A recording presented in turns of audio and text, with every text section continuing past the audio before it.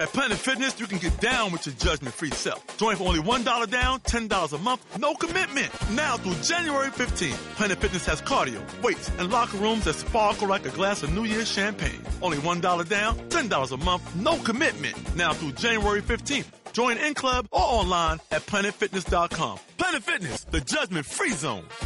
Offer expires January 15th. Stop by any of our 15 area locations.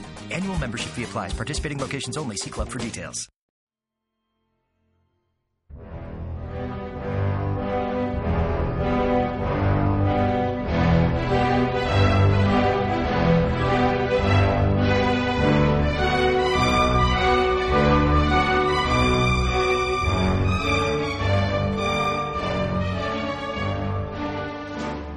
Welcome to the History of the Cold War podcast, episode 52, The Chinese Civil War, 1945 to 1949. I'm your host, Jeff Hogue. As always, I want to thank our Patreon sponsors and those who have made one-time contributions to the website for helping to make this podcast possible. If you enjoy this podcast and learning about the Cold War, please consider becoming a Patreon supporter or making a donation through our website at www.historyofthecoldwarpodcast.com, one word. Want to skip over these ads and get straight to the history? Consider becoming a Patreon contributor to get the commercial-free episodes. So last episode, we examined the War of Resistance against the Japanese. We observed how the war saved the Chinese Communist Party and irreparably damaged the Nationalists. The war gave the Communists breathing space to rebuild their forces and to wage a public relations campaign against the Nationalist regime.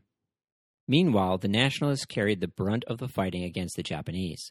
Their best troops were destroyed. They suffered defeat after defeat and fought desperate but doomed battles to hold China's major cities. Despite their best efforts, vast tracts of China and its richest cities were occupied, imploding the economy, exacerbating inflation and corruption, which in turn destroyed the nationalist reputation domestically and internationally for good governance and competence.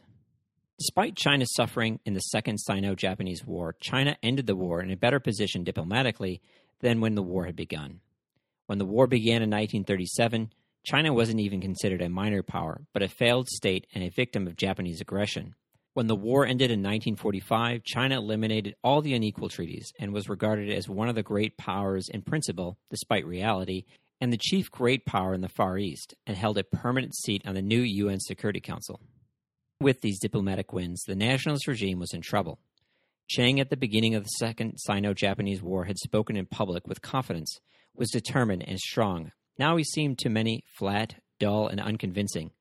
The once reformist nationalist government had become a corrupt kleptocracy, incapable of instilling allegiance, let alone excitement amongst the Chinese people. Indeed, the Kuomintang had become widely hated and disdained by most Chinese people. The war had taken its toll on Chiang and the nationalists. The nationalists and Chiang gained a domestic and international reputation for economic incompetence, shameless corruption, and unspeakable cruelty to their own people. The nationalists were made up of a small elite with no deep tradition of government and without extensive social networks, especially in the countryside. Indeed, it was a small group concentrated in the lower Yangtze provinces. Even so, they were internally divided, as the frequent rebellions against Chiang in the 1930s illustrated. The War of Resistance added a new layer of bad blood on old grievances, including a deep resentment between those who had gone with the nationalists to Chongqing and those who had stayed behind. Many of those who had been officials in the various Chinese puppet regimes of the Japanese were welcomed back into the nationalist fold, angering many Chinese. Others were being allowed to retreat with the Japanese to Japan. Many Chinese naturally wanted these people to stand trial for the crimes that they had committed in the service of the Japanese. China was devastated after the war. 7 million people were starving, and another 33 million were on the brink of starvation. 95 million Chinese, or 26% of the population, had become refugees as a result of the war with Japan and were displaced. Only 10% of China's rail network was operational, and many of China's rivers had been mined, making transport of goods and food difficult. Meanwhile, 50 million homeless and refugees filled the roads in an attempt to find food, safety, friends, and loved ones after the war. By December 1945, some 200,000 tons of supplies were stacked high on Shanghai's docks, but the capacity of small vessels plying the Yangtze was limited to 10,000 tons a month, and the railroad no longer existed in many parts of China. So the aid that did arrive could not be distributed. Major epidemics such as cholera, malaria, and the plague swept through China. As a result of war and economic collapse, the Nationalists depended on printing money and requisitions at gunpoint to fund itself. Actually, this process alienated and impoverished the Chinese people. In 1946, the grain tax failed completely, and the government was forced to steal more from the peasants and to import rice from abroad. Food prices rose steadily as officials hoarded rice to sell at huge profit, while what food was left was requisitioned to the army, although much of this food was stolen before it even reached the troops. As a result of this, people were going hungry and starving, including the Kuomintang army. The army at this point was primarily formed by conscripts, who in some cases were virtually prisoners. Theoretically, every male, 20 to 35, was eligible for the draft, but the rich bribed their way out. Most men did not report willingly if their number was called, but had to be arrested. In one province in 1947, of the 4,000 men called up, only 82 showed up for service. Of these, only 39 passed the physical fitness test and were enlisted. Many men fled town so that they wouldn't be captured. Some resisted violently. Others sold themselves into virtual slavery to a landlord who could protect them from being drafted. This reluctance to join was not because they were fans of the communists, nor were they cowards. Their hesitation in joining was their justifiable concerns around mistreatment in the army. By this time, the mistreatment of conscripts and enlisted men was notorious. For example, in July 1945, 5 officers were executed for murdering 105 of their conscripts. Many officers charged their troops for their own rations. If the soldiers couldn't pay up, the men starved. The other officers stole their soldiers' rations and sold it on the open market. New recruits were issued summer uniforms, even in the winter, that led to the deaths from the cold. Large numbers of conscripts were also dying as a result of mistreatment. New recruits were roped together on the march and confined so that they couldn't escape. Moreover, nationalist armies at this point in time were also poorly disciplined. Most formations were more akin to bandits or gangs than a professional army. In contrast to the nationalists, peasants willingly gave what meager food supplies they had to the communists. The communists treated the people well and had no shortage of recruits. Officers and troops were treated equally. They were also well supplied and were motivated to fight for the communism. Beyond their issues with the army and peasants, the nationalists faced consistent issues with students in the 1945 to 1949 period. Essentially an anti-war movement, students were heavily involved in protests and strikes. Some of these were over political issues, others were over academic and school-related matters. The students had 3 primary demands. 1, an immediate end to the Civil War, advocating for a coalition government between the Kuomintang and the Chinese Communist Party. Most students preferred the Chinese Communist Party, given the corrupt nature of the Kuomintang, but thought the price of civil war and deaths and destruction was too high a price to ensure communist rule, and instead opted for a coalition government. The second demand of students was for an end to American influence in China. Some 50,000 U.S. Marines were in Qingdao and Shandong province. The conduct of Americans was a frequent subject in Chinese newspapers 1945 to 1946. Numerous stories of reckless driving, robberies, drunkenness, rape, and even murder were reported. Complaints were made to American military authorities, investigations authorized, and punishments carried out, yet incidents still occurred. The students also felt that American support for the Kuomintang was facilitating the Civil War. Chinese businesses were also unhappy with the new free trade deals that had been signed by the nationalists and the U.S. governments. These businessmen argued it was difficult for them to compete with American industry, and a Buy Chinese movement had begun. The final demand for the students was a shift from government spending on defense to civilian needs. Student demonstrations were not well organized or well planned. Most were not designed with any specific goals or objectives. In some cases, though, students did have limited objectives, such as compensation for victims of government violence. The students believed that they could push public opinion and pressure the government into changing policy. Nevertheless, beyond creating disturbances, the students were unable to achieve any of their objectives given their limited political influence. The government denounced the students as communist. It was true that many students did support the Chinese Communist Party. Nevertheless, many students were apolitical or held sympathy for the Kuomintang, but went along with the tide of student protests due to peer pressure. As the conflict escalated from 1945 to 1949, the Kuomintang authorities became increasingly ruthless in their efforts to suppress the students.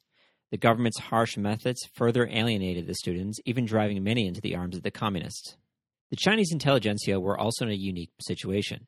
Many had received a Western education by missionaries, and a large portion of teachers and professors had received advanced training in Europe and the United States. During the late 1940s, these intellectuals published their views in a number of periodicals and newspapers, which enjoyed a varying degree of popularity, as well as the attention of the Kuomintang and their secret police.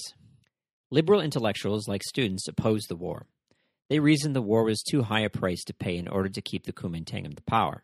They believed that the Civil War would carry on indefinitely, perhaps even into the 1960s, as neither side had the capacity to defeat the other. The Kuomintang had been trying to destroy the Communists since 1927, and there was little in their minds to think that the Nationalists would triumph in 1947 or 1948.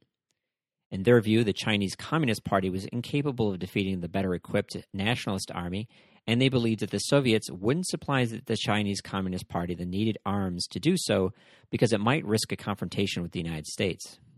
Most of the intelligentsia were liberal progressives, but not necessarily supporters of the communist, which, as you will recall, had taken a peasant focus in contrast to the urban intellectuals. Moreover, they viewed one-party rule as violating the principles of democracy and felt that the communists placed too much emphasis on the masses and not enough on the individual. They knew that the Kuomintang might not like what they had wrote or said, but generally they didn't have to fear liquidation as they would have to under communist rule.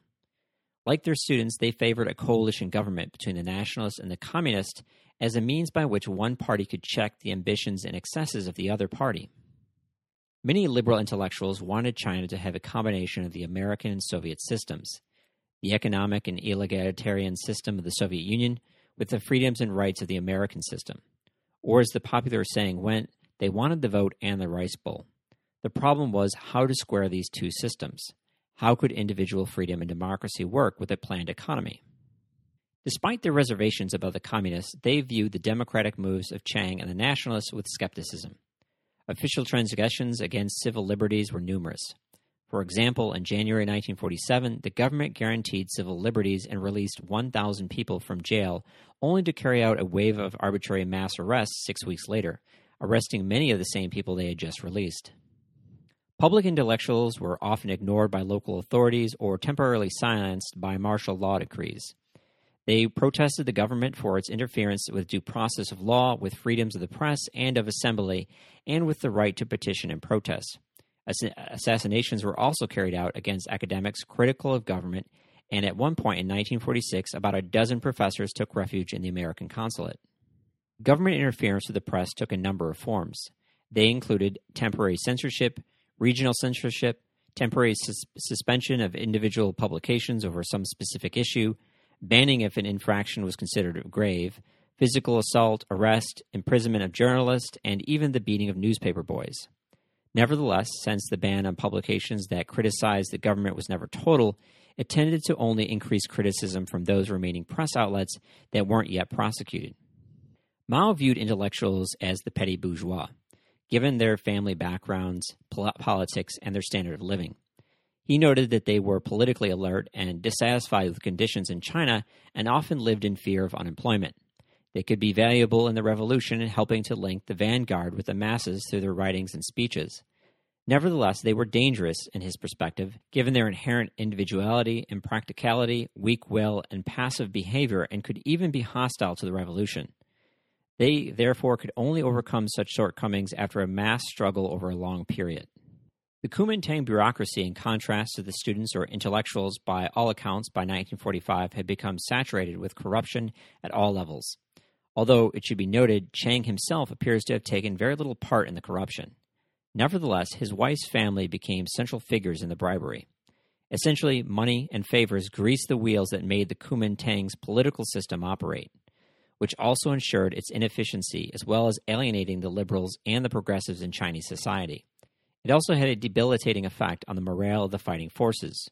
Who wants to fight and possibly die for a corrupt regime? The communists, in contrast, worked hard to keep their reputation clean.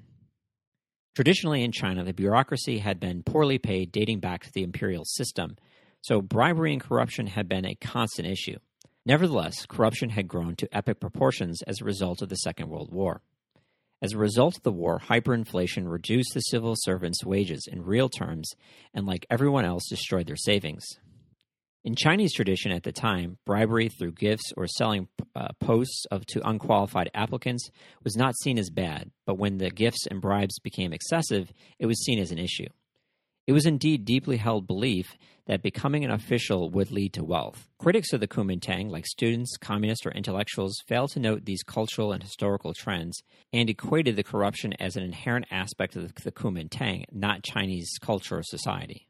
Many Chinese intellectuals noted, though, that despite the corruption of the bureaucracy in the 1920s and 1930s, the bureaucracy of the Kuomintang grew exponentially after World War II, yet most of these new bureaucrats, by all accounts, did very little, meaning China was spending more on a larger bureaucracy, yet getting a less efficient government. Beyond these domestic challenges, internationally, Chiang had become irrelevant. China's diplomatic influence was the result of Roosevelt's fondness for China and his desire for China to become the dominant power in the Far East. With his death in April of 1945, China lost much of its influence, especially as the war was coming to an end. Chiang was not involved in the Potsdam Conference in July 1945, which demanded Japan's unconditional surrender. Worse yet, he wasn't even consulted. Mao's reputation, in contrast, emerged from the Second Sino-Japanese War, greatly enhanced from his sheer ability to survive against incredible odds and his appealing message of social revolution. China's idealist youth were attracted to the message of hope and land redistribution. Indeed, over half the Communist Party was below the age of 20, and few were above the age of 30. Mao leveraged the power of youthful idealism, unrestrained by skepticism, cynicism, or impacted by life's experiences. During the war, as the opposition party, the Communists had the advantage of blaming all of China's ills on the incumbent nationalist government. Mao also had the advantage of laying out his own vision for China without the challenge of implementing such programs, writing his most famous works on military strategy, propaganda, civil-military relations, mobilization of the peasants, land reform, social classes, and social and political revolution. This era also marked the birth of Mao's cult of personality, which would persist throughout his reign into the 1970s, although Mao wasn't the only military thinker amongst the communists. General Zhu Di, the founder of the Liberation Army, developed sparrow warfare, or using swarm tactics coupled with hit-and-run techniques. Zhu Di also developed attacks against enemy supply lines, the destruction of bridges and rail lines, and the removal of the population and animal from areas under occupation versus the wholesale destruction of scorched earth. Meanwhile, General Peng Dehui spearheaded ideas in mobile guerrilla warfare. Indeed, Mao's greatest strength lay not in his military insights, but in his political intuition. He had the ability to grab the attention of disparate audiences. He was arguably one of the greatest Chinese politicians of the 20th century, and perhaps unrivaled in Chinese history. Communists looked to unite all potentially sympathetic groups under their leadership, initially against the Japanese and later against the Nationalists. Mao focused on winning over the popular loyalties, not the elite loyalties that consumed Chiang. The Communists leveraged the tension between the landlords and the peasants, creditors and debtors, and the nationalist government and the Chinese people, gathering popularity and loyalty through calls for rent reduction, anti-usury laws, wage increases, and the persecution of local bullies. Communists had no vested interest in any part of the status quo. They constituted a coalition of politically excluded social groups such as intellectuals, students, workers, and peasants, none of whom owned land, whereas many of the nationalists were landowners unwilling to divest themselves from their wealth and power. The land reform championed by the communists undermined the nationalist power base. Wherever the communists gained control, they implemented land reform, not only to cement loyalties, but also to implicate the peasants in social revolution. Peasant involvement in land seizure precluded their return to the nationalist control, as doing so would seriously endanger their lives. The peasant farmers fought partly for the communists out of fear of revenge from their landlords. Those benefiting, though, from these original land requisitions became the victims of the second round, as they were perceived as landlords in later years. The communists also attempted to win over members of other left-wing leaning groups and potential progressives. This helped to alleviate fears of communist domination and created an atmosphere of inclusion, and also became a vetting system for recruiting new members to the Chinese Communist Party. The Chinese Communist Party created administrative institutions from the village level up, along with parallel Popular Front organizations, to rally public support and to perform public services. It should also be noted that the terms socialism and communism mean a lot of different things to a lot of different people, just like democracy and capitalism. Mao and the communists at this point were calling for things like land reform, lower taxes, the elimination of favored families, and the equalization of the tax burden, and a graduated income tax. These are not very radical demands or positions in retrospect. They didn't illustrate Mao's actual radical plans for the nation either, like state ownership of industry, mass collectivization, or the end of private property, which were not slogans of the revolution. Many Chinese communists saw the Chinese Communist Party as a way of bringing about economic justice and a better material life for the Chinese people, along with social benefits like free health care, free education, guaranteed employment, along with social justice and greater rights for the poor, peasants, and women. They weren't thinking about a large-scale planned economy like the Soviet Union. Mao even called for a new capitalism led by the laboring classes to be implemented after the defeat of the Kuomintang. They argued that social change alone could not succeed in an impoverished nation. Capitalism, as endorsed by the Kuomintang, would only create new forms of injustice and exploitation. These oppressive forces also stood in the way of development and were inefficient. A progressive, planned economy was China's only hope of developing a productive capacity. With a planned economy, everything else, including politics and education, had to be planned as well. Therefore, all exploitive relations which hinder production would be eliminated, and those which encourage production would be allowed to exist for a transitional period. The two ideal models of economic policy held up by the Chinese Communist Party was the Soviet policy under Lenin in the 1920s and the post-war policies of Sweden. Many critics of the communists argued that the Chinese Communist Party was subservient to Moscow, but Mao and the Chinese Communist Party disavowed their subservience to the Kremlin and emphasized that China's road to socialism would be different than that of the Soviet Union and would reflect China's specific circumstances and needs. All of this, of course, was a temporary expedient to buy the loyalties of the peasants to win the Civil War, like the Bolsheviks in the Russian Civil War. After the communist victory in 1949, as in the Soviet Union, they turned on the peasants, reclaiming the land for the state, through the forced collectivization and state-controlled capitalism, which resulted in the deaths of millions. In contrast to Mao and the communists, Chiang and the Nationalists concentrated on strengthening his ties to China's elites and rebuilding his military. He offered nothing to the peasants but unrelenting conscription and requisitions at gunpoint. When extortion and taxes grew to be too much, peasants had no courts to hear their grievances. Indeed, they only had three options. One, they could petition the local provincial authority, but experience showed this was a dangerous and ineffective, because they could be labeled a troublemaker. Second, they could refuse to work their fields, but this would mean starvation for them and their families. Finally, peasants could riot, but authorities would often crush these revolts, and they would be lucky if they escaped with their lives. Moreover, these revolts usually ended quickly as they lacked the resources to carry on beyond a few days. Chiang intended to defeat the communists and then reform China, whereas Mao understood that he had to reform first and then fight. Whereas Chiang offered only empty promises to his peasant conscripts, Mao implemented literacy and public health programs. He provided basic social services in the long-neglected countryside, including local residents and local governance, and most importantly, implementing land and tax reform. Meanwhile, following Japan's surrender, it became U.S. policy to bring its troops home and to demobilize its massive forces. U.S. Secretary of State James Byrnes stressed that American forces not be employed by the Kuomintang to deal with dissident groups, and on the day after Japan's surrender, liaison personnel were pulled from nationalist units.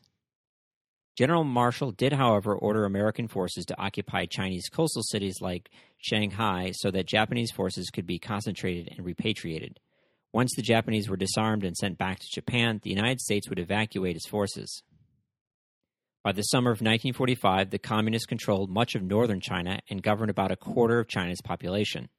The surrender of Japan quickly revived the long-simmering Chinese Civil War. The Chinese Communist Party drew up plans to take Beijing and Tianjin. Communist radio announced that Chiang Kai-shek was a fascist and denounced him. The Communists also scored a big win as the puppet army of Manchukuo, which had been armed and trained by the Japanese, some 500,000 men, went over to the Communists. Manchuria was the only region of China which had been cleansed of the Nationalists, as both the Japanese and the Communists had attacked them. Once Japan surrendered, the region quickly fell to the Communists. Those elites in the region who had survived the war were all Japanese collaborators. The Soviets who had entered the war in the waning days captured Manchuria and northern Korea. They resisted Chinese communist penetration of Manchuria and even evicted some Chinese communist units from cities they captured. On August the 14th, the Soviets signed a treaty of friendship and alliance with the Nationalists. In return for the Soviet withdrawal from Manchuria, within 3 months the Nationalists accepted the independence of Mongolia and recognition of Soviet claims over Kuril and the Sakhalin Islands, the internationalization of the port at Dalian, and the joint management of China's eastern and southern Manchurian railways, along with the Soviet occupation of northern Korea. These territories gave Stalin a buffer for the Soviet Union in the east. Chiang, meanwhile, had been caught off guard with the end of the war, and his best units were in Burma.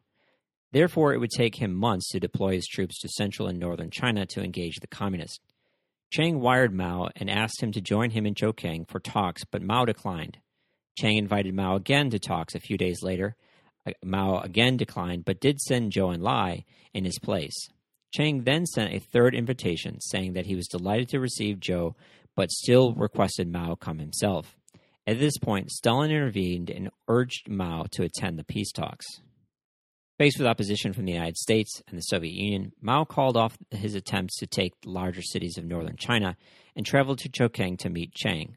The communist papers once again referred to Chiang as president versus fascist reactionary. Nevertheless, the Red Army, despite abandoning the conquest of major cities, captured some 150 towns in northern China and pushed into Inner Mongolia, deconstructing railways so that the Nationalists couldn't use them. At the peace talks, both sides made concessions. The communists were prepared to recognize Chiang as the nation's leader, and Chiang agreed to the communists taking part in the surrender ceremonies with Japan and to a coalition government.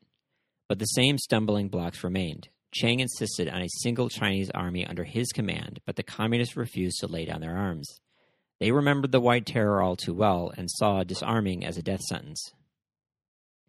Meanwhile, the 10th and 14th U.S. Air Forces, along with the U.S. Navy, transported nationalist troops to Shanghai, Nanking, Beijing, Tianjin, Wuhan, Canton, and many other strategic cities along the Yangtze and along China's coast, as well as key cities in central and northern China. The Nationalists also recruited many of the former Chinese-Japanese puppet armies to their cause. Unsurprisingly, both the Nationalists and Communists rushed to gain control of territory before the other side did. The Nationalists also took control of Taiwan, which had been ruled by Japan since 1895. Taiwan had prospered under Japanese rule. They were angered when the Kuomintang not only took the most prominent jobs, but also requisitioned many buildings, businesses, and homes. Inflation skyrocketed, and nationalists drained commodities from Taiwan in order to support the war effort on the mainland. Living standards for Taiwanese plummeted, while nationalist officials lived it up with huge profits. Taiwan erupted with protests, some of whom even wore their old Japanese uniforms, attacking police, buildings, occupying radio stations, and trying to seize military installations. The crackdown, conducted by troops shipped in for the purpose, left thousands dead, including many members of Taiwanese elite families. I want to take a quick moment here and thank our Patreon supporters and one-time contributors for making this show possible. Your contributions cover the cost of hosting the podcast, the website, covering the cost of books, sources, and sound equipment. Moreover, if you like episodes about Asian history like this episode, or an episode about Japan, the early Cold War, or the French War in Indochina, help us by making a donation or spreading the word. To make a donation, visit our website at www.historyofthecoldwarpodcast.com, one word. Science, of course, was a big part of the Cold War, as was the study of physics. Physical Attraction is a podcast that tries to explain physics, science, and the latest developments in technology. From the laws of nature to the end of the world, you can find the show wherever you listen to podcasts, on the web at www.physicspodcast.com, and on Twitter at PhysicsPod. If you don't like how these ads interrupt the narrative or me begging for money, become a Patreon supporter so that you can get access to the commercial-free episodes. Now back to the show. In October 1945, full-scale war resumed, a month after the formal Japanese surrender, and by December, hostilities had broken out in 11 provinces. Chiang sent more than 70% of his troops to the north, deploying them to the Central Plains. By November, Russia had closed all Manchurian ports to the Nationalists, forcing them to use Qingdao and Hebei. The Soviets also rejected the Nationalists' request to transfer captured Japanese industry to them. Instead, the Soviets started to box the industry up and ship it back to the Soviet Union, claiming they were prizes of war. In effect, the Soviets extracted reparations from the Chinese for a war against Japan in which it had barely participated. They took 83% of Manchuria's electrical power generation equipment, wiping out 71% of its electrical capacity, 82% of its cement production equipment, 80% of its metalworking industry, 65% of its liquid fuels and lubricant production, and commandeered some 50,000 rail cars to carry the loot home. All told, Russia removed 70 to 90% of Manchuria's industrial capacity. The U.S. estimated that the Soviets caused some $865 million worth of damage to Manchuria, not including gratuitous looting of private property. Nevertheless, neither the Nationalists nor the Communists publicly protested this theft, as they both wanted this to carry favors with the Soviets. The Nationalists apparently agreed to the theft of half of Manchuria's industry in exchange for help with facilitating Nationalists in retaking Manchuria, which, if accurate, the Soviets didn't live up to their end of the bargain. While some sources say the Communists bartered away the industry in exchange for arms the Russians lent them, which seems possible. Seeing how the situation was deteriorating between the Kuomintang and the Chinese Communist Party, Truman sent General Marshall to negotiate a settlement. Truman wanted the Chinese to form a coalition government between the Nationalists and the Communists. He feared if the Nationalists destroyed the Communists, the Soviets would be less likely to tolerate non-Communist parties in Eastern Europe. Marshall spent a miserable year in China. The initial omens were good. He secured a ceasefire agreement between the two sides and a number of other agreements. Nevertheless, the hard part was making both sides live up to their promises. He also succeeded in arranging the repatriation of close to 3 million Japanese back to Japan. America then tried to pressure Chiang into making peace by threatening future American aid, so he pretended to cooperate, but in practice, Chiang declined to become an instrument of U.S. policy. At the end of the day, Chiang was prepared to make many concessions to the Communists, but was determined to have a unified government with a unified army. The Communists, for their part, were unwilling to give up their arms and distrusted the Nationalists. As for the Soviets, they initially kept the Chinese Communists at arm's length. The Treaty of Friendship with Chiang had given Stalin much of what he wanted in the Far East. Nevertheless, before the agreed-upon date of their departure from Manchuria, Soviet policy changed as a result of the Marshall Plan and the Cold War heating up in Europe. They suggested to the Chinese Communists that they deploy 300,000 troops to southern Manchuria. They also delayed their withdrawal and armed the Chinese Communists with captured Japanese weapons that they had taken at the end of the war, which included some 2,000 trucks, 600 tanks, 861 planes, 120,000 rifles, 4,000 machine guns, 150,000 grenades, 20,000 overcoats, 30,000 boots, and 8 million rounds of ammunition, communications equipment, and 7 small transport planes. The following spring, they supplied an additional 100,000 rifles, 10,000 machine guns, and 1,000 artillery pieces. The Soviets made further small arms deliveries that summer, along with medical supplies and an additional 10 million rounds of ammunition. The Soviets also provided Soviet and Czech-made small arms. In addition to the arms came conventional warfare training that the Soviets had learned in their war against the Germans on the Eastern Front. This training was vital for the final phase of the Civil War and for the Chinese to properly utilize the vehicles and tanks the Soviets had provided. Many of the Communist Chinese leading generals had trained in the Soviet Union. Beyond the arms, Manchuria was the most industrialized part of China and the second most industrialized area in Asia behind Japan. As pointed out in earlier episodes, Japan had built up the region's industries through the 1930s and early 1940s. The Communists captured 160 factories, 74 mines, 26 lumber yards, and restored 35% of Manchuria's 1945 industrial capacity. In 1948, Communist arsenals there were producing annually 2,000 artillery shells, 500,000 mortar rounds, 1.5 million grenades, and 17 million rounds of ammunition. The Communists also captured some 8,000 Japanese doctors and nurses they pressed into their service of their army. An unknown number of Japanese experts were also made to work in the military industries, their Air Force Academy, and in artillery schools. The Soviets also sent 300 engineers and the Commissar of Transportation, General Ivan Kolovich, who had been instrumental in keeping the Soviet rail system in operation during World War II. Kolovich and his team repaired 1,300 kilometers of track and 62 bridges and trained thousands of Chinese on how to operate trains. These improvements allowed Mao to move and supply his forces quicker. This was nothing, though, compared to what the United States provided the Nationalists from 1945 to 1949. More than $1 billion in military aid, equipping 39 divisions, plus an additional $1 billion in economic aid. In August 1946, once the fighting had resumed, Chiang announced that he would unilaterally press ahead with convening a National Assembly to adopt a draft constitution and institute a constitutional government. Chiang moved to capture Manchuria. The truce between the Communists and the Nationalists broke down as Mao's forces contested the spread of the Nationalists into northern China. Chiang wanted to capture northern China because it represented the most industrial region of the nation, despite what the Russians had stolen, and it still had a large stock of Japanese arms he did not want to fall into Communist hands. The Communists withdrew their forces from the cities, although a covert political presence remained. The Communists let the Nationalists take the cities unimpeded and directed their forces to fight from their rural bases. Nationalist forces also helped the Communists by living off the land, stealing food from the peasants, which helped alienate northern Chinese against the Nationalist regime. Chiang fell into Mao's trap as the Nationalists captured northern cities, Mao's forces surrounding them and isolating them. Mao derived this strategy from games like chess and Go, which focus on dominating the board versus killing pieces. Mao, unlike Chiang, focused on China's terrain, like cities and rivers, versus focusing on his opponent's forces. In the spring of 1947, the Nationalists undertook two more offensives, one that saw them finally capture Yan'an, while the other was a thrust into the Communist-controlled Shandong province. They also threw back a Communist attempt to retake the city of Siping.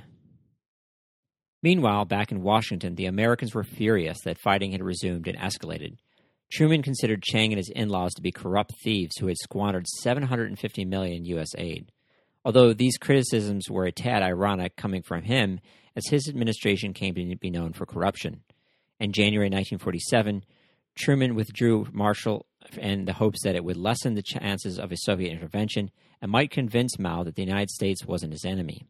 Meanwhile, he put pressure on Chiang to make peace and place an arms embargo on both the Nationalists and the Communists, along with freezing loans to the Nationalists. Truman wouldn't restore aid to the Nationalists until the spring of 1947, but the supplies didn't start reaching the Nationalists again until 1948, leaving Nationalist China without support for a year. By the spring of 1947, Nationalist operations started to slow down as they ran short of parts and ran low on ammunition. Lack of aid proved to be a vital element in the Communist victory in China. Just as American aid turned to a trickle and ran dry, the Soviets ramped up their support of the Communist Chinese. Lack of ammunition forced the Nationalists to go on the defensive. General Wiedermeyer, who had completed a fact-finding mission in China, believed that the situation was critical.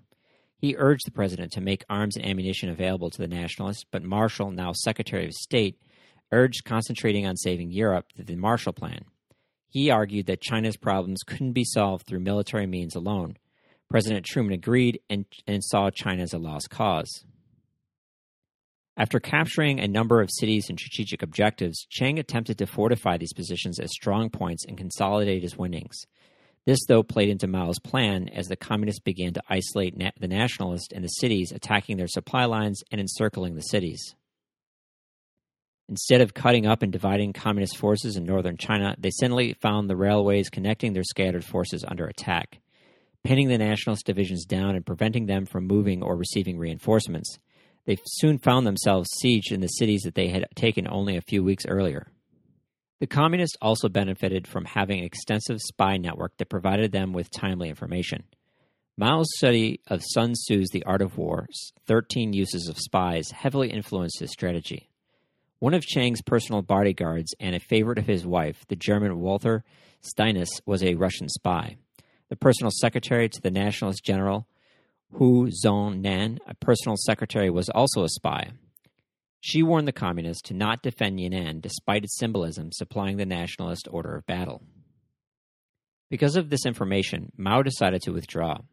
A key assistant to General Lao Fai, who was the Nationalist chief of staff, was also a Communist spy, as he reported on all the major military moves of the Nationalists. The Soviets also provided cryptology support with breaking the Kuomintang codes. It's unclear if the Nationalists were unaware of these intelligence leaks and that their codes may have been compromised, or they lacked the resources to really address the issue. The Nationalists were now in a terrible situation. The economy showed no signs of recovery, and rural conditions were abysmal. The Kuomintang armies were running out of ammunition, and the U.S. had decided to end their support for the regime at a critical point. Panics about communist infiltration of the cities triggered crackdowns which destroyed what little popularity the Kuomintang retained in the cities. In February 1947, 3,000 students were arrested, one-third of whom were shot, one-third released, and one-third sent to jail. The 1948 election of Harry S. Truman to the presidency in November shocked many and any hope that a new American administration would intervene in China. By mid-1948, the Communists had suffered 800,000 casualties. 450 of these were able to rejoin the fight. Moreover, they were able to recruit an additional 1.1 million soldiers and added some 800,000 nationalist defectors to the ranks. Communist forces grew from some 1.2 million in 1946 to 2.8 million troops by 1948. Meanwhile, the Nationalists lost 1.5 million troops, but still had some 3.6 million troops under arms. As the momentum of the war shifted, the Communists welcomed defectors at least until they won the war. These defectors would be persecuted in later years of the regime, though. While the Civil War raged, though, they treated these defectors relatively well, especially in contrast to the Nationalists, integrating them into the People's Liberation Army. Chiang's use of many of his less loyal troops as cannon fodder also contributed to these defections. In the West, the defection of whole armies was rare, but common in Chinese history. The Ming Army became the Green Standard Army of the Qing dynasty. Desertions of the old order for the new reflected the belief in dynastic cycles we spoke about in episode 49. Loyalties in this civil war, as well as civil wars in earlier periods, changed in tidal waves when it became clear that the mandate of heaven or authority shifted from one collapsing order to a new ascendant one. Moreover, as we explained earlier, Chinese politics were dominated by personal loyalty during this time, not institutions. When Chiang's star was rising during the Great Northern Expedition, warlords and armies flocked to his banner. When his star fell with the loss of Manchuria, they defected en masse. Another way of thinking about this is bandwagon sports fans. When the Red Sox were losing, they had a small fan base, but in the early 2000s, it grew exponentially as they won World Series. By November 1948, Chiang had lost many of his best units, those trained and supplied by the Americans who had fought in Burma. The Americans urged him to abandon his strategy of holding the cities and rail stations and urged him to withdraw from northern China, cutting his losses, but he refused. From November 1948 to January 1949, though he lost 3 more major campaigns in rapid succession. The communist victory in Manchuria produced many fears in Washington, but few solutions outside of throwing money and arms at the situation. The Democrats were dumbfounded as to how to explain to the American people why China fell to communism despite $2 billion in American aid. The communist victory in Manchuria was followed by crushing nationalist defeats in and around Beijing and Tianjin, where entire nationalist armies were wiped out. The Nationalists lost nearly 1.5 million men through wounds, deaths, and defections in 3 months. The Weihai campaign was one of the largest battles of the war, in which 1.8 million Chinese fought each other along a 200-kilometer front for a key railway junction. The Communists destroyed 3 nationalist armies and cleared the way to the Yangtze River. Beijing surrendered without a fight by Nationalist General Hu Zhongyi, convinced by his daughter, who was a communist spy. From January 1946 to January 1949, the Nationalists lost some 5 million soldiers, 3/4 of whom defected to the Communists. With these unrelenting defeats and debacles, Chiang was forced to resign as president, but retained his leadership of the Nationalist Party, hamstringing his successor, Li Zhongren. On January 31st, 1949, the Communists marched into Beijing with their captured American equipment. Lai wanted to hold the Communists at the Yangtze River, but lacked the troops, fuel, and ammunition.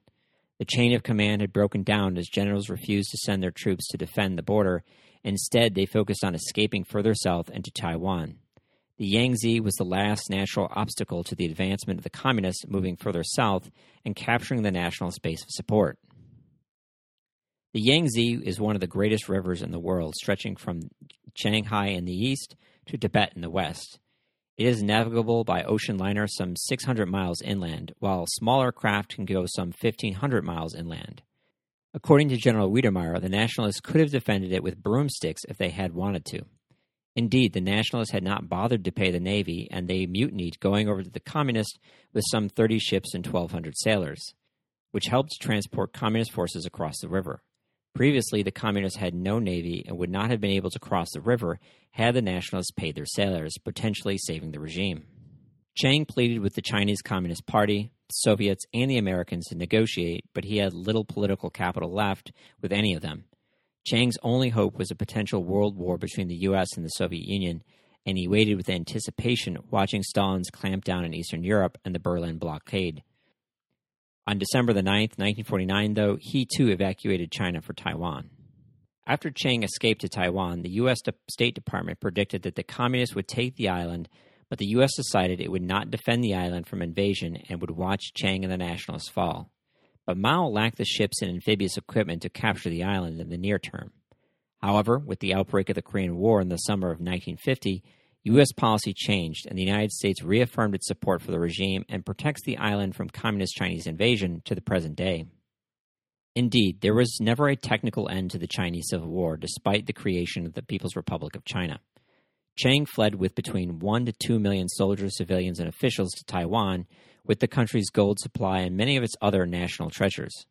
Other nationalist troops fled to Tibet, others to the Muslim regions of northwest China to fight on. Several thousands more fled to Burma and Thailand. The establishment of the People's Republic of China in 1949 wasn't a return to ordinary times, but the creation of a new revolutionary society.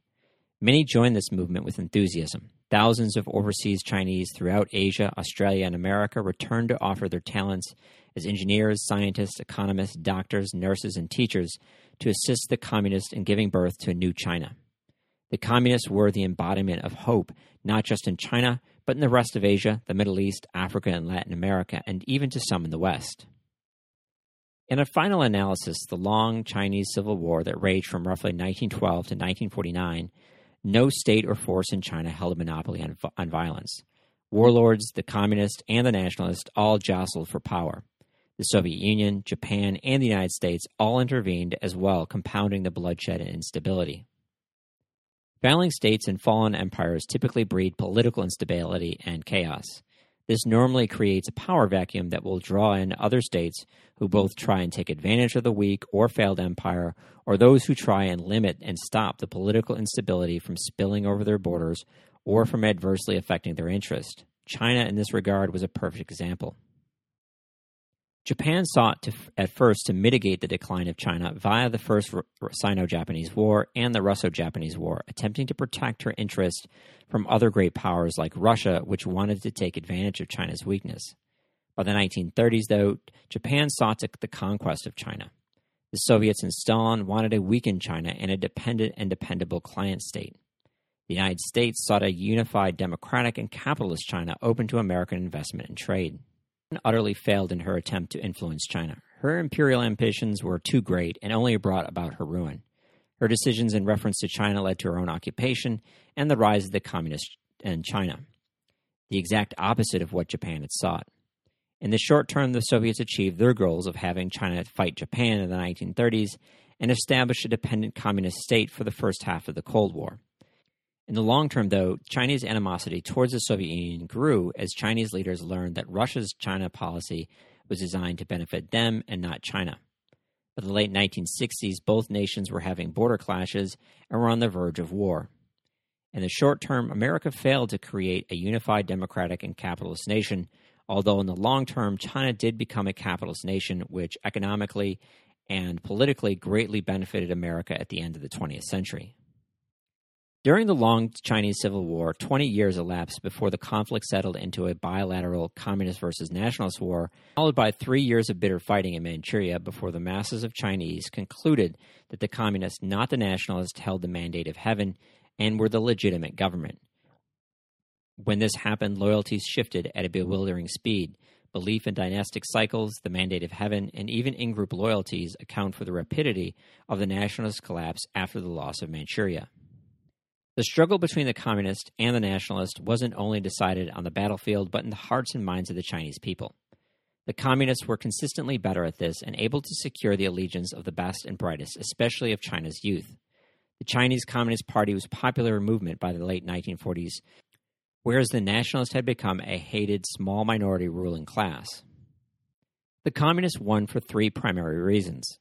The first was the War of Resistance against Japan, 1937 to 1945, significantly weakened the Nationalists militarily, economically, and politically. Chiang's best units and officers were wiped out in the war with Japan, all while Mao saved his resources. Economically, the war devastated China, causing massive inflation and corruption. This, coupled with Chiang's many defeats against the Japanese, irreparably damaged his and the Nationalist reputation with the Chinese people. Inflation, starvation, forced conscription, requisitions at gunpoint, indiscriminate violence against the poor, in combination with the corruption and conspicuous consumption by party elites and their ineptitude, helped to create a highly unpopular regime. Some of this blame must fall at the feet of Chiang himself. He facilitated the wartime conditions which led to these circumstances. He could have made different decisions in regards to allocating resources and fighting corruption. Instead, he chose to let these problems fester until it was too late to address them, and he lost all credibility. Second, Mao's use of propaganda and politics of reform were superb. Mao made a long-term bet of investing his limited resources into the people with community organizing and social programming starting in the mid-1930s. By the late 1940s, this investment paid back in huge dividends. Mao won the confidence of the Chinese people, and in the end, they were much more willing to fight and die for him versus the Nationalists and Chiang, who had squandered their popular support in the late 1930s and 1940s. Chiang had been unable to fix China's obvious ills: poverty, the imperialism of foreign powers, ceaseless warfare, and political instability. Nationalist officials lived in comparative splendor, populating the dance halls and profiting from the black market rackets, while their fellow Chinese starved in the countryside and cities or died on the battlefield. Mao played off nationalist failures in fighting the Japanese and the economic crash as examples of nationalist mismanagement and incompetence. Later, he cited American support for the nationalists as making them puppets of the imperialist, while at the same time playing down his own reliance on the Soviet Union. Simply put, by the end of the Chinese Civil War, the Chinese people loved the communists and hated the nationalists. Finally, America did send more supplies to the nationalists than the Soviets sent to the Chinese Communist Party, but timing is everything in politics and war. The United States stopped its support at a critical moment while the Soviets ramped up theirs, giving the communist forces momentum. No matter how loyal or well-trained your troops, if they don't have ammunition, they can't fight effectively. Chiang again also shares some blame in this. He expected the United States to support him to final victory over the communists, but he failed to perceive that the United States attached a different value to the defeat of the Japanese versus the defeat of the Chinese communists. Japan and not the Chinese Communist Party had bombed Pearl Harbor. The Americans had no causa belli with the Chinese communists. Moreover, later on, he never took into consideration the conflict from the American perspective and American interest. He should not have assumed American support, but have worked to secure it. Chiang bet that the U.S. wouldn't abandon him, since doing so would result in a communist Chinese victory. In the end, he bet wrong. The U.S., for their part, were ignorant of Chinese political objectives. They tried coalition governments, truces, generous aid, and the termination of aid to secure peace, but were unsuccessful. They failed to recognize that the U.S. as a peace broker had very little credit with the Chinese communists.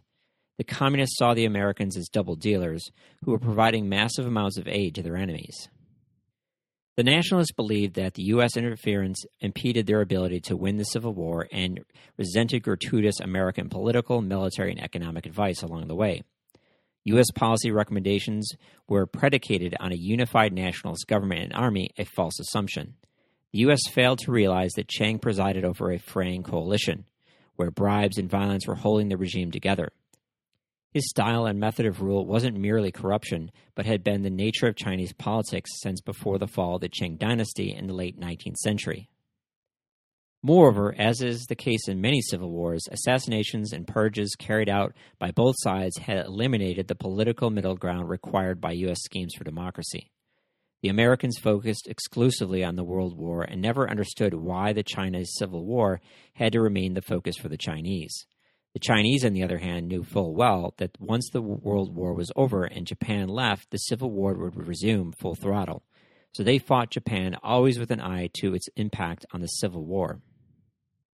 In the end, U.S. policymakers decided to cut U.S. losses and leave Chiang to his fate. They concluded that dollar diplomacy had failed and that military intervention to save the Kuomintang would require large conventional forces not available and could potentially draw Russia into a confrontation given its proximity to China. The Republican criticism does hold some water that the Democrats lost China, but it wasn't because they were communist agents, as McCarthy and others contended, but because Truman and his administration inherited a confusing political mess in China. Unlike ourselves, they lacked the hindsight of history. In the opening stages of the Cold War, they didn't view China as an important location of the conflict. Their attention and focus was on Europe and Japan. China had very little industry, and its vast population lived in abject poverty. Moreover, for the money they were investing into the Kuomintang, it seemed to provide very little return on their investment. The Chinese Civil War had been raging since the 1920s, and China had been a political mess since the late 19th century. They didn't appreciate the danger of the situation or that the communists could win so quickly. As a result, this defeat would haunt the Democratic Party and American politics in general the next 20 years. The fall of China influenced Truman's decision to intervene in Korea in 1950, and Johnson to intervene in Vietnam in 1964.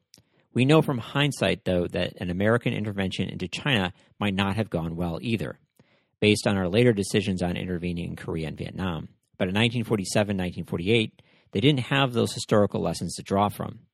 Maybe the decision not to intervene was the right one, but since that is a counterfactual question, perhaps we will never know. Mao's victory in China became the benchmark for revolutions in developing countries and around the world, influencing revolutions throughout Asia, Africa, and Latin America, as well as those in the West. Communist China represented an alternative to American consumer capitalism and later to the socialism of the Soviet Union after de-Stalinization. Things could have turned out differently had the Soviets not seized Manchuria in the last weeks of the Second World War, or had Japan surrendered earlier, or had the Americans and the Soviets found a way to collaborate after the war. In history, nothing is really inevitable. Chance and contingency plays critical parts. The communist victory in China and the Kuomintang defeat was not a foregone conclusion. Chiang could have decided to consolidate his position in the South sooner, abandoning his conquest of the North and saving hundreds of thousands of his troops. The U.S. could have continued to support Chiang through 1947, and it's very possible we could have a North and South China today. Nevertheless, that's not what happened. Instead, Mao established the People's Republic of China, which would have a major impact in the Cold War and the world we live in today. If you enjoyed this episode or any of our previous episodes, please consider sharing it on social media or with a friend. I want to also thank those who have shared the show with your friends and family. I know it's a small gesture, but it goes a long way in getting us more listeners. If you don't have a lot of friends in history and you are already a contributor but would still like to help the podcast, give us a positive review on iTunes or the platform of your choice. If you want to follow us on social media, check out the pictures for this episode, ask questions, or donate to the podcast, check out the website at www.historyofthecoldwarpodcast.com, one word. While there, don't forget to fill out our survey so that you can help us to bring you a better show.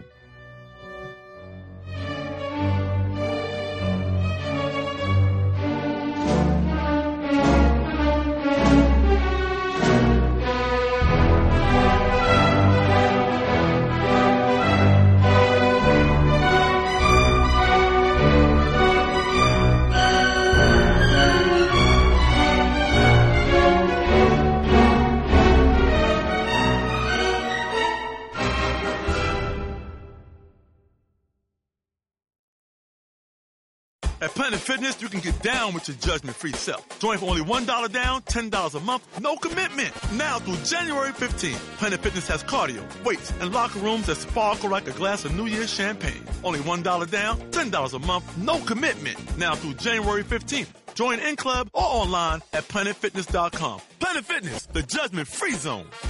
Offer expires January 15th. Stop by any of our 15 area locations. Annual membership fee applies. Participating locations only. See club for details. At Planet Fitness, you can get down with your judgment-free self. Join for only $1 down, $10 a month, no commitment. Now through January 15th, Planet Fitness has cardio, weights, and locker rooms that sparkle like a glass of New Year's champagne. Only $1 down, $10 a month, no commitment. Now through January 15th. Join in club or online at planetfitness.com. Planet Fitness, the judgment-free zone. Offer expires January 15th. Stop by any of our 15 area locations. Annual membership fee applies. Participating locations only. See club for details.